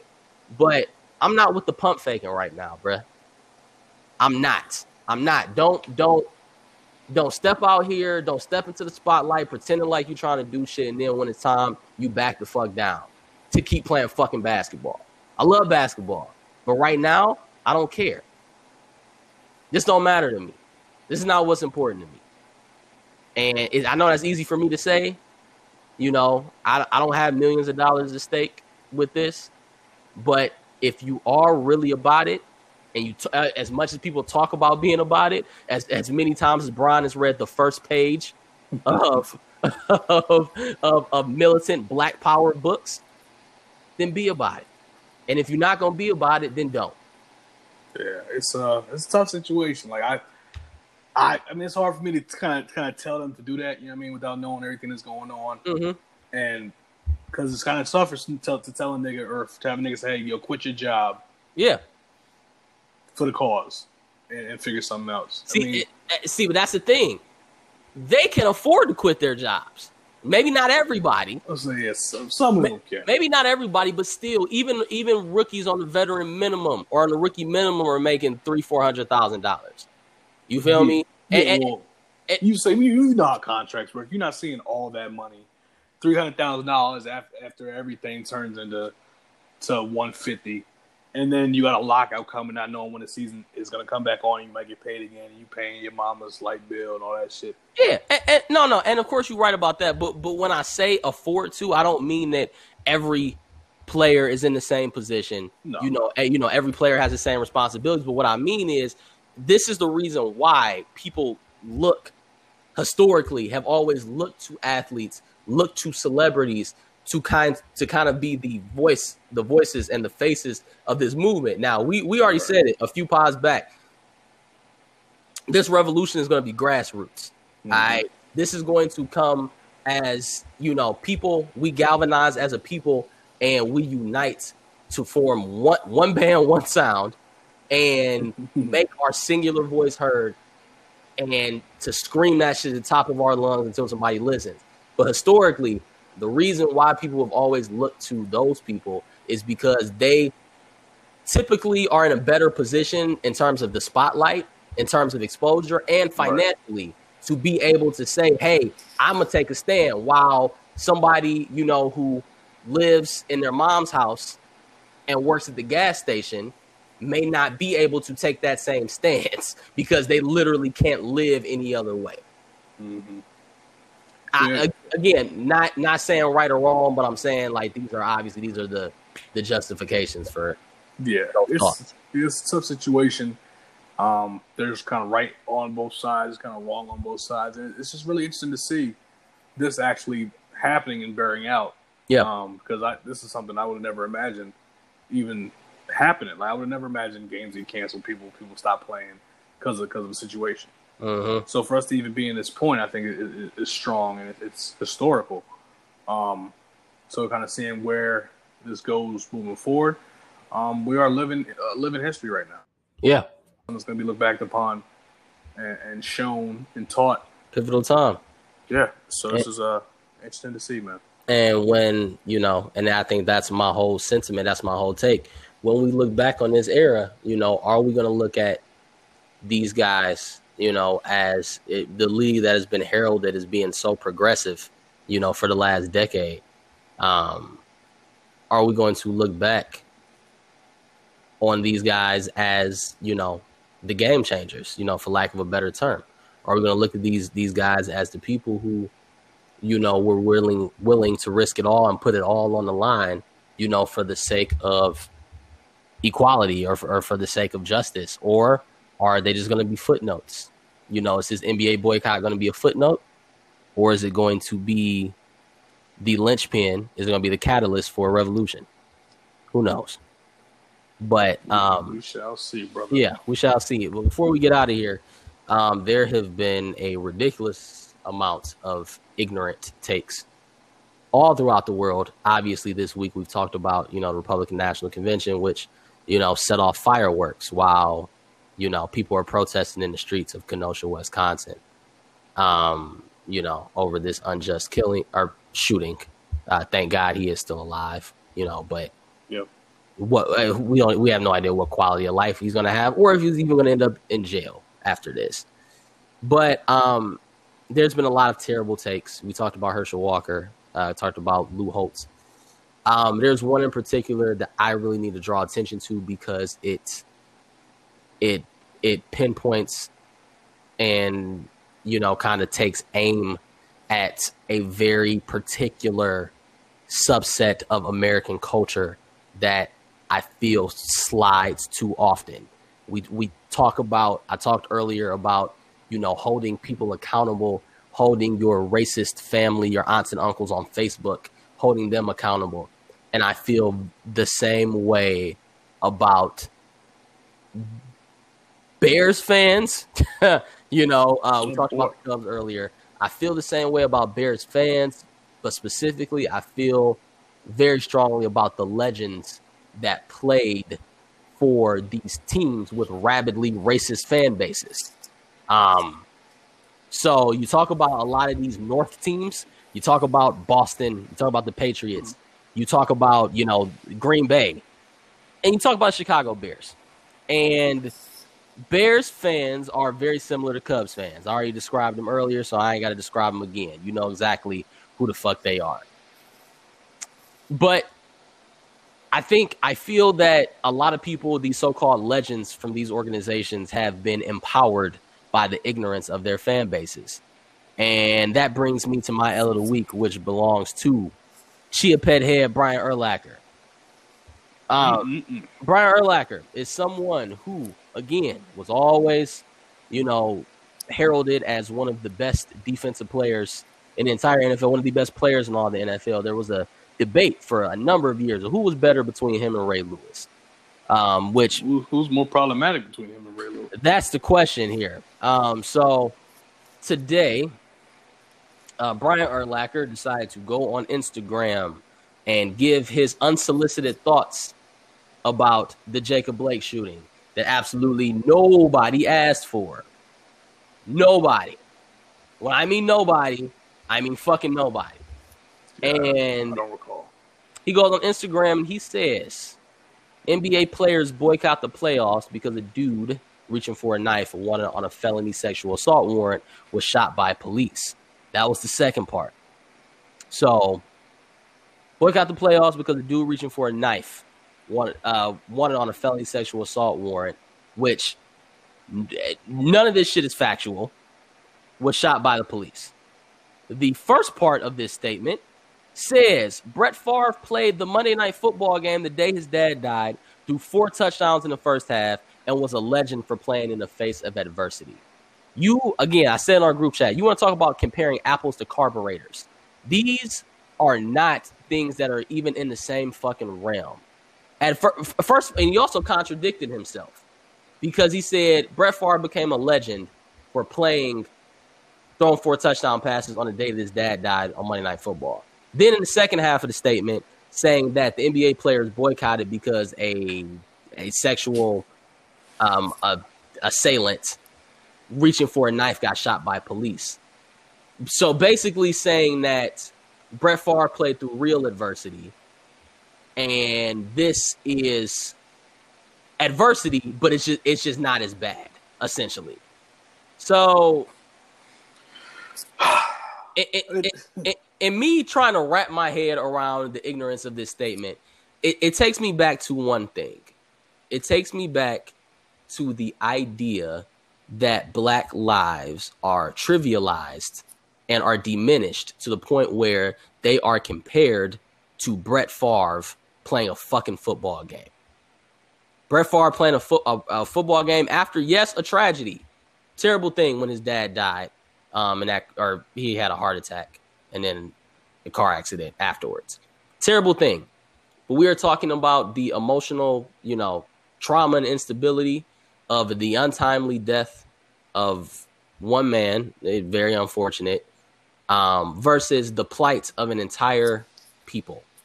We are talking about, Brett Favre deciding to play in memory of his father versus the NBA deciding to boycott to bring awareness to unsustainably ridiculous forms of violence, levels of violence. There's no. I'm upset you used valuable time to try to decipher this statement because it's on its face it's ridiculous. When you think about it, it's even more ridiculous, and it's just very, very ignorant from a person that was who has a platform and is held in high esteem by a lot of people. Some dumb shit he put out. It doesn't make any sense. And it's we are, again, our lives are devalued to the point of, again, there's always a justification. There's a rationalization for every shooting that takes place in this country, regardless of the circumstance. It literally does not matter how it happened, when it happened, why it happened. I've seen people try to justify Breonna Taylor's shooting as she slept in her bed, So that is something that it always comes back to. But most importantly, somebody Brian Urlacher, who played with a lot of Black people, throughout his entire career, guys that he clearly didn't care that much about. And now that he's retired, he's letting his real feelings come out. We can't speak on Brian Urlacher without speaking on Mike Ditka, that old piece of shit. And who has, so many, xenophobic, racist, homophobic statements over the years, has made so many of these that we've really lost count. And it comes from being empowered by a fan base who will support them no matter what, and also empowers them, with their own thoughts and their own ideals. Brian Urlacher, living in Chicago, amongst that fan base, he can say whatever the fuck he wants and still walk up and down them north side of Chicago streets with no problem. Same with Mike Ditka. How hard it was for me to cancel Mike Ditka, man. After kicking and screaming. He's one of my favorite movies, man. I know, man. I know. I'm sorry. But, at the end of the day, man, it's like this is bigger than just the L. This doesn't just fall on Brian Urlacher. This falls on, an entire group of people that continue to contribute to all of the things that we fight against actively every single day. These sentiments, it goes beyond ignorance. It's hate. It goes way beyond just not knowing. It taps into a place in your soul where only truly evil individuals can get to. A place that, a normal, sane, rational person literally doesn't have the mental capacity or the emotional capacity to be able to reach. And these people, they live their lives based on these quote unquote principles every day, in the name of hate. And these are people that are motivated and live their lives and literally are kept going by the idea of holding other people down, or feeling that even in their worst moments, in their worst times, that they are still better than somebody else. Brian Urlacher has a black son. He has a black son. And if his son was shot 7 times in the back, he would not care what he did, if he was reaching for a knife, any of the other circumstances. He would be distraught, and he would be demanding answers just like Jacob Blake's parents are. And that doubles back to something I echo on this podcast week after week. Empathy, man. Empathy. The lack of empathy that people have for someone who doesn't look like them, or someone whose politics they don't agree with, or someone who is off-putting to them. It's just that if the world had more empathy, then a lot of the issues and ills that we have gone through and continue to go through would be less. This country, you're absolutely right, bro. This country revels in what I call extreme disassociation. People will do the most Simone Biles of mental gymnastics in order to be able to disassociate from a situation, disassociate from a killing, a shooting, disassociate from racism as a whole, to disassociate from the plights of other people, and oddly kind of put them at arm's length, but also still have very strong and very irrelevant opinions about them. And this feat is the reason why, it's the number one reason, outside of just the inherent white privilege, that America is what it is today. People don't care about people. People especially don't care about black people. And you reach a point where you realize that there is nothing, to the Herschel Walkers of the world, to the Candace Owenses of the world, there is nothing that you can do to make white people like you. To the Ben Carsons of the world, you are nothing but a nigger with a hard R. Because if you in a Benz, you still a nigga in a coupe. A nigga in a coupe. And that is what it is. There's no, there's no amount of complying with police officers. There's no amount of quote unquote doing the right thing. There's no amount of cooperation with police. There is no amount of living, quote unquote, living your life cleanly, living your life, by the books, that will prevent you from being in a situation like Jacob Blake. Nothing. Absolutely fucking nothing. And the sooner that the Coons, the Terry Cruzes in our society figure that out, the sooner that we will have an opportunity to actually make some type of change. But until then, we will continue dealing with these same issues. More people will senselessly die during a pandemic in which people are already senselessly dying. Yeah. And during, natural disasters in which people are senselessly dying and are hitting black communities. Until that changes, until NBA players find a way to stop disassociating their professional athlete privilege from the plight of the average black man or the average black woman or the average black, however people choose to identify. Until things like this stop, until, people stop trying to justify police brutality with black on black violence. And that's talking to black people too, who talk that bullshit. Until these things change, on a widespread scale, then we are going to continue fighting the exact same fight that we are fighting right now. And I'll be honest, bro, I'm tired. It's a lot. There's a lot every day. That I was watching somebody, I forget where I saw it, but someone says a lot. It's a lot to wake up every day and be black, man. Yeah. And to get through the day, it really is. Well stated by you. I'm with you 1,000% on everything you just said. So for me, my L it's a W that I turned into an L. It's a little more lighthearted to end on a little high note. Yeah. Tomorrow when you wake up, or shit, maybe even now, if you check your DSPs, No Ceilings, one of these seminal Lil Wayne mixtapes, should be available to you to stream. So what's the L? The L is they weren't able to clear about half of the song. So you're getting about 12 songs. So just the original songs, and obviously no, there's a few. Swag Surf still there. Wash My Shoes is still there. But there's no Run This Town, no Ice Cream Paint Job, no DOA. The official track list is Swag Surf, Young Money Wasted, Shoes, Broke Up, Banned from TV, Throw It in the Bag. That's all I have. Hey Chanel. Wait on Me, I'm Good, Let's Do It, I'm Single, featuring Drake. Wait a minute. And a new... Oh, yeah, I ain't never heard that. I didn't know about all that. And then a re-recorded Kobe Bryant.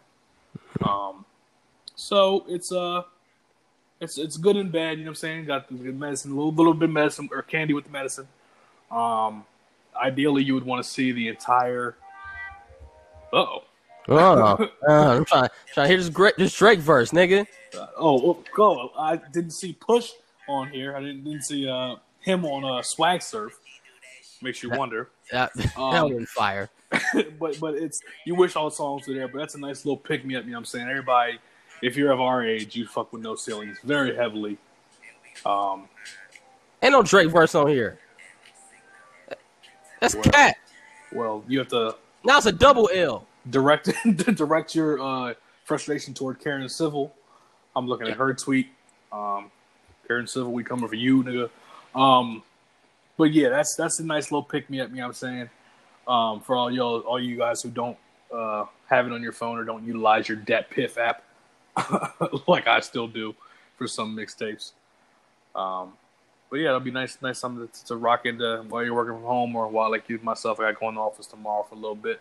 And I will definitely be listening to Lil Wayne. You know what I'm saying? Take myself back to 09. Man, it's just crazy to say. I think No Ceilings was Wayne's last, like, really, really, really, really good project. Yep. I think people shit on the Carter 4 a little too much. I think it's pretty quality. But it's just not exceptional. And I'm no cap. I greatly enjoyed I Am Not a Human Being for what it was. But so you gonna cap like you want to walking up the Esplanade and listening to Bill Gates in the fall of 2010, huh? I didn't go to college. I don't know what you're talking about. But either way, enjoy it. Enjoy the Wayne, man. Enjoy, a time capsule of the Wayne that we have lost, whose dreads melt like prime rib now. This just look disgusting. Coming from somebody who's now a dreadhead, yeah, man. Even after not getting my shit twisted for months and months and months and months during the pandemic, that ain't it, Chief. Way too much money building like that. Yes, but overall, everybody, there's been a lot of doom and gloom, on this pod a little bit, and we apologize for that, but it's hard not to speak, like that when you are enduring, a genocide, for lack of a better term. But, keep your fucking head up at the end of the day. Straight up. We are, it's hard to see, a light at the end of the tunnel, but the tunnel does not last for forever. And, the things that are important, you got to fucking vote. All right. We have to be direct and specific in our demands. Again, we're looking for policy change. We're looking for defunding police. We're looking for the end of law enforcement immunity in this country. We are looking for so many, influxes of of money, money being reallocated into our communities, into our schools, into our hospitals, and everything else. This is a long fight. You don't end systemic racism in a year, but however, everything you do right now, every moment, every action, every tweet, everything you do, every conversation, it does matter. So when, maybe 30, 40, 50 years down the line, when we actually have an opportunity to have a better vision of America, or a vision that's closer to what Martin Luther King spoke about, you can look back on these years, the same way that our grandparents and great grandparents look back on their involvement in the civil rights movement, and that you did something. All right. So it's going to be a long process. Yeah. But as long as you're doing what you can, and trying to influence others that you're around you to do what they can, we're going to make it happen, folks. Yeah. Facts. So yeah, that is that. We will be back to you very soon with a more lighthearted pod. We got a fun one coming up real soon. One that, is basically completely built around, something that we reference a lot, and something that was very important and very big in our development, and something that introduced us to the crack game. So we will be back very soon with a special episode, a themed episode for you guys. So make sure y'all keep that locked. And as of course, always, follow us on the socials at Uptown Ace Boogie, at Ain't That Wes, at Beware the Ills is the show Twitter. Any thoughts, concerns, criticisms, go ahead, send that our way, on the timeline or through the DMs. Apple Pod, Spotify, Stitcher, anywhere where you like to enjoy your podcast, straight off the Anchor app, wherever. Go ahead, find us, like, rate, subscribe, share, retweet, tell a friend and tell a friend. Beware the Ills is still with you in full effect. We've been doing this thing for a while now, and we're not going nowhere. As long as y'all listening, as long as y'all fucking with us, we're going to keep doing this pod because we love y'all. We ain't shit without you, as Wayne would say. So, signing out, man. Again, one more time, keep your motherfucking head up.